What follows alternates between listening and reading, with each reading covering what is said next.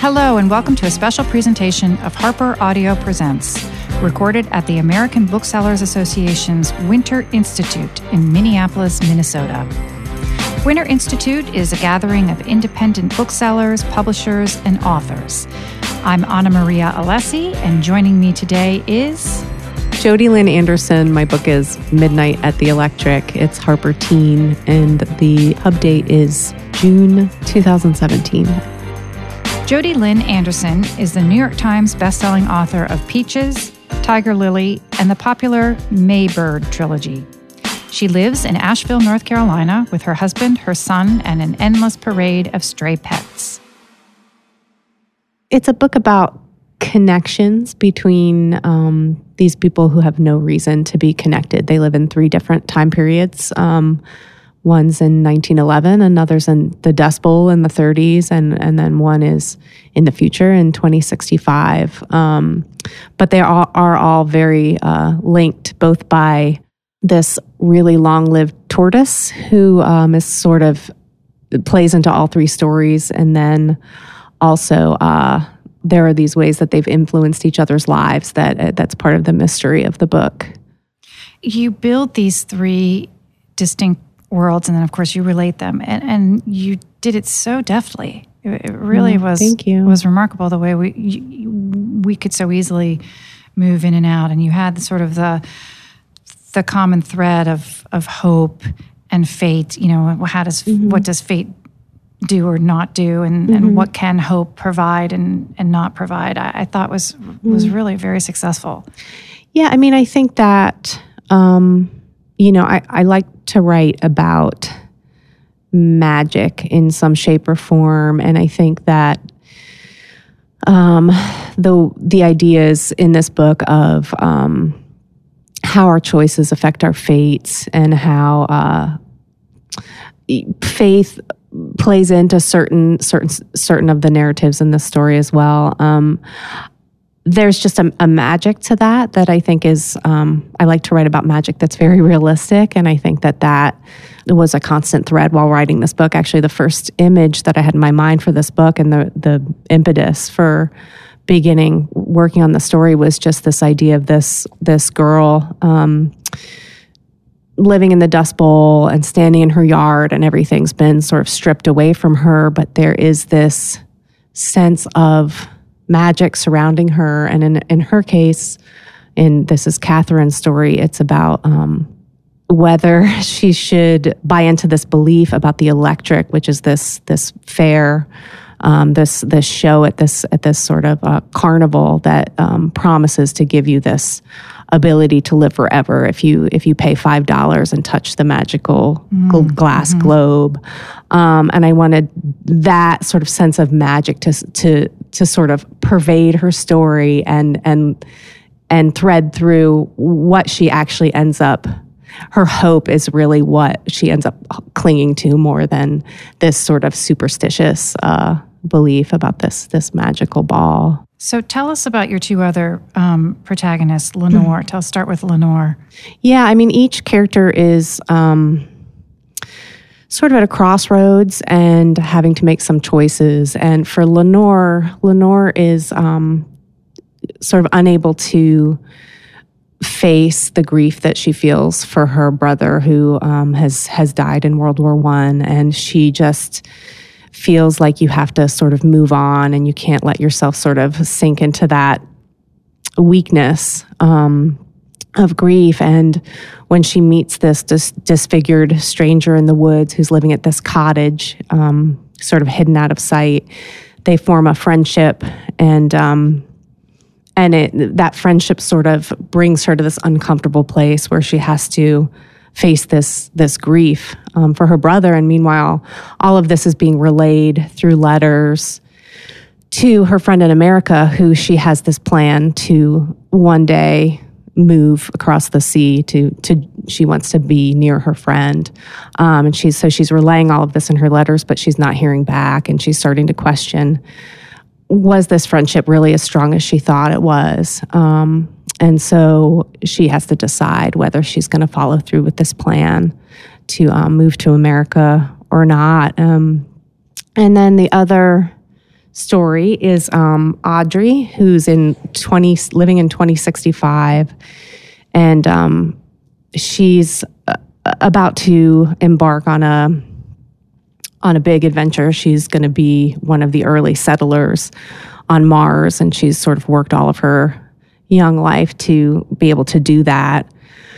But while she's waiting for launch, she's temporarily living with this elderly cousin who is slowly losing her memories because of dementia. And she's sort of forming this attachment to this woman who, even if she did stay on Earth, even if Audrey did stay on Earth, she would eventually not remember her.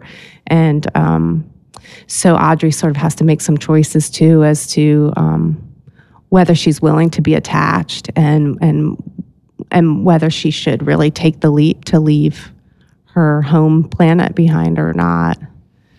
And what drew you to this idea of both two different time periods and then a time period in the future? Well, 2065 is so unusual. I mean, it feels entirely natural. And you read many books that go back and forth between two time frames, and it involves a certain amount of research and, reliability. And then you add this third, which is just completely based on imagination. I mean, it was just fascinating to me. Thanks. Yeah, I mean, I think that the story that's set in the future, it all sort of ties back to this idea that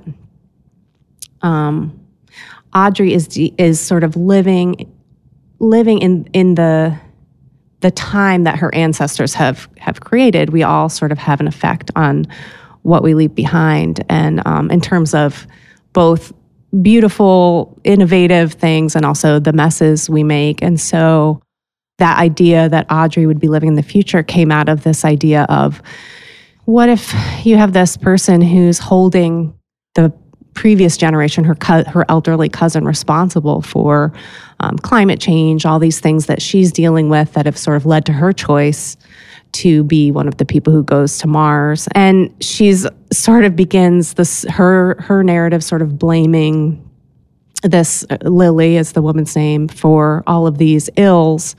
But there's sort of this thread throughout all three stories that a lot of the messes that we make are not because we're bad people or we're intentionally make bad choices, but because we are not paying attention, or we're apathetic, or we're wrapped up in our own stories. And so that's, or Audrey sort of comes to have some empathy for that and to recognize that she too has that potential to either to create messes that she didn't intend to. And what does she do about that? Yeah. It's highly distinctive, I think, in that regard. And so I wonder, who are your first readers? Who do you give your pages to that you trust with those early drafts? Yeah, I mean, really, my husband is my first reader, and that's it. I'm very private with my writing, and it took a long time to even come to that point with him. And he is a really tough critic. He's probably my toughest critic, in a very loving way, but he will tell me like it is. And what's his profession? He works in human rights, but he did major in poetry. So he has the bug. I'm my toughest critic. I'll take his worst criticism and then double it, and that's my revision. That'll be my revision, and that'll be, that'll bring me to the draft that I turn into my editor. Right. So it's interesting how many authors volunteer that the person that they show it to first is their toughest critic. That's what you hope for. You want that honest assessment that'll keep you on your way. Yeah, it's so brave of him to do it, because it's painful for him to have to tell me what's wrong with my stuff, and he's generous enough to be honest, and I really appreciate that. Now, how many books have you written previously? Probably 7. I did a fantasy trilogy for that's middle grade, and then I've done a few YA novels as well. And how has writing this book changed you? I think this book this book was new for me because it came from this place of, I feel like I have something I need to say or express, and then I know that somebody also needs to read it, so I need to, bring what I need to say together with what will someone want to read, and I sort of try to fit those two together. Whereas with this book, it was more about what would I love to read. I sort of came from that place, and it has some elements that I really gravitate toward as a reader. Like what? I like things that are kind of structurally interesting, books that are structured in a unique way, offbeat kind of way. Yeah, yeah, and I like flawed characters a lot, and I like talking about time, and just that time passing is a really central piece of texture in the book. That's something that I'm really interested in, and mystery. I think there's a lot of the mystery is what sort of drives this story. It's the thrust of the story, and I tend to really love that in books I read as well. Yeah. So. All right, I want to ask you a few general questions that I've sort of taken the Proust questionnaire and I've added as a writer, the way that you sometimes open up your fortune cookies and add in bed. Oh, okay. So, what is the Proust questionnaire? Yeah, you'll research it later. Okay. It's a thing. Okay. What is your most marked characteristic as a writer? I think it's taken me a long time to come to this, but I think it is this idea of magic as something, a realistic type of magic. That's sort of how I perceive the world, and trying to express that as honestly as I can is really important to me as a writer. And what natural gift would you most like to possess as a writer? I'd say the ability to organize. I think I'm an extremely chaotic writer, and it creates a lot of mess, and I think I probably take 3 times as long to do things as I need to do, because I can't even write a straight sentence on a notebook. It's got to be diagonal or upside. It's just, really? That's just, my brain is not organized. How does that manifest? So you certainly don't, you're not making story arcs, I guess, then, huh? Yeah, my book folder on my laptop will be 100 different documents of random stuff that I've sort of tried to categorize, but I veer off course. And so, several times during my writing process, I have to just suck it up and lay everything out and cobble everything together where it needs to go. And it's like doing your taxes. It's awful. Do you think that's the result of sort of having to squeeze in the writing time, or with other parts of your life, or do you think that that's just simply the way your process is, and even if you had all the time in the world, that's exactly how you would behave? Yeah, no, I think that I don't have it's just the way I'm hardwired. I don't have a linear. Yeah. Interesting. And is it that way with everything? Yeah, my husband teases me that there could be, a dead body in the middle of our living room, and I wouldn't notice. And it's true. Like I'm often all over the place in my mind, but not the logical place, which I think for creativity can be really nice. But for taming that creativity into some sort of structure and something that someone else would want to read, that's the part that I really have to work at a lot. Yeah, interesting. Yeah. When and where are you the most happiest as a writer? I think it's probably this way for most writers. I don't know for sure, but I think like a lot of times in the writing process, you've got this idea or this thing you want to express, and you have to stay on this straight path to get there. And it is so incredibly easy to veer off into what you already know, what's happened in other books you've read. You're always being pulled away from that thing that you really needed to write and express. And so the moments that are really amazing as a writer are when I feel like I arrive at that station where I've managed to like stay on the track and get to this one little place where it feels exactly like what the vision for it was. That's like an incredibly satisfying, exciting feeling. Yeah. What are your favorite names as a writer? Names, character names. That exist in my books, or that you read. It's kind of a weirdly vague question. One that can be interpreted in many ways. It's funny because I keep on my phone, I keep a list of my favorite names. There you go.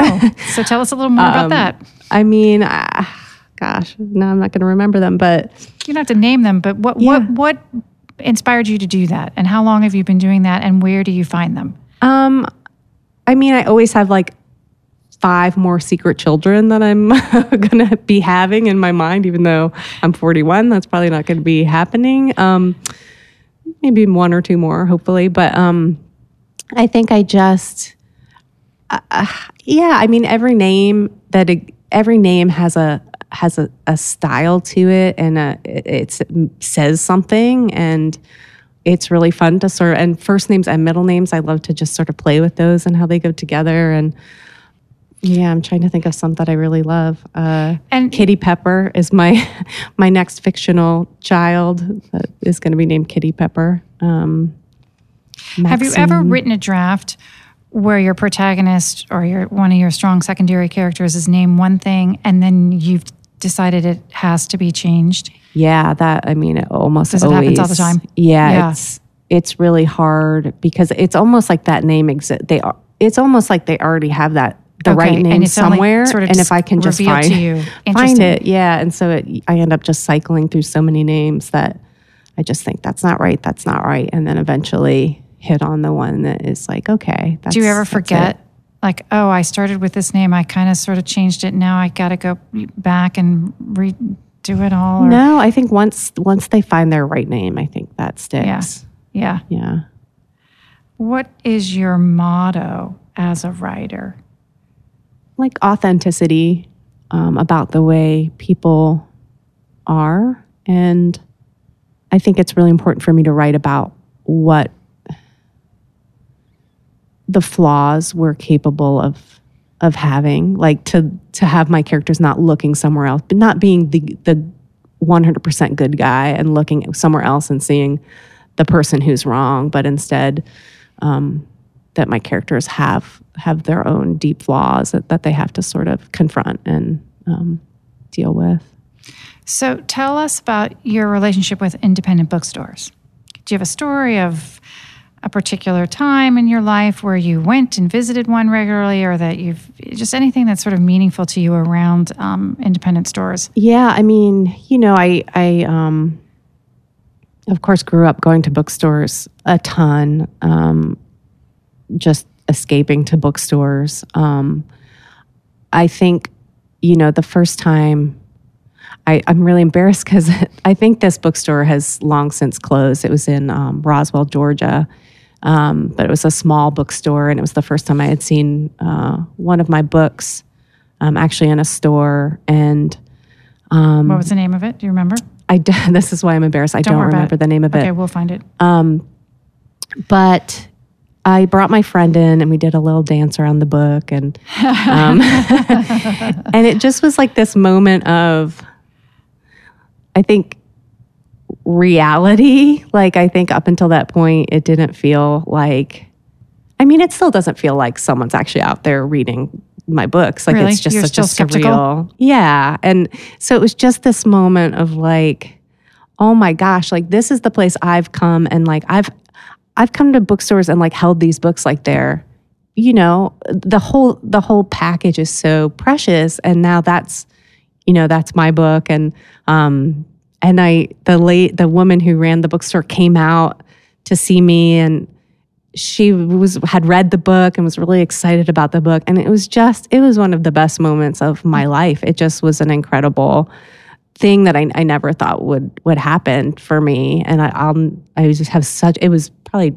11, 12 years ago. I have such a vivid memory of it. It was just an amazing experience. And you're in Asheville, North Carolina now? Mm-hmm. So where do there are a ton of stores there, correct? Yeah. Malaprops is a real cornerstone of the community in Asheville. And I did a book event there last year for my last middle grade title. And they're just amazing. They had a cake with the cover of the book printed on lovely. it, and they gave me a little goodie bag with I mean, it was just unbelievable. And that's an incredible store and an incredible anchor for our community in Asheville. Yeah, oh, that's terrific. Yeah, congratulations. Thank you. Great job. Thank you. Thanks for listening. All of the books you've heard mentioned here are available at your independent bookstore. And if you like what you've heard, please be sure to subscribe to Harper Audio Presents.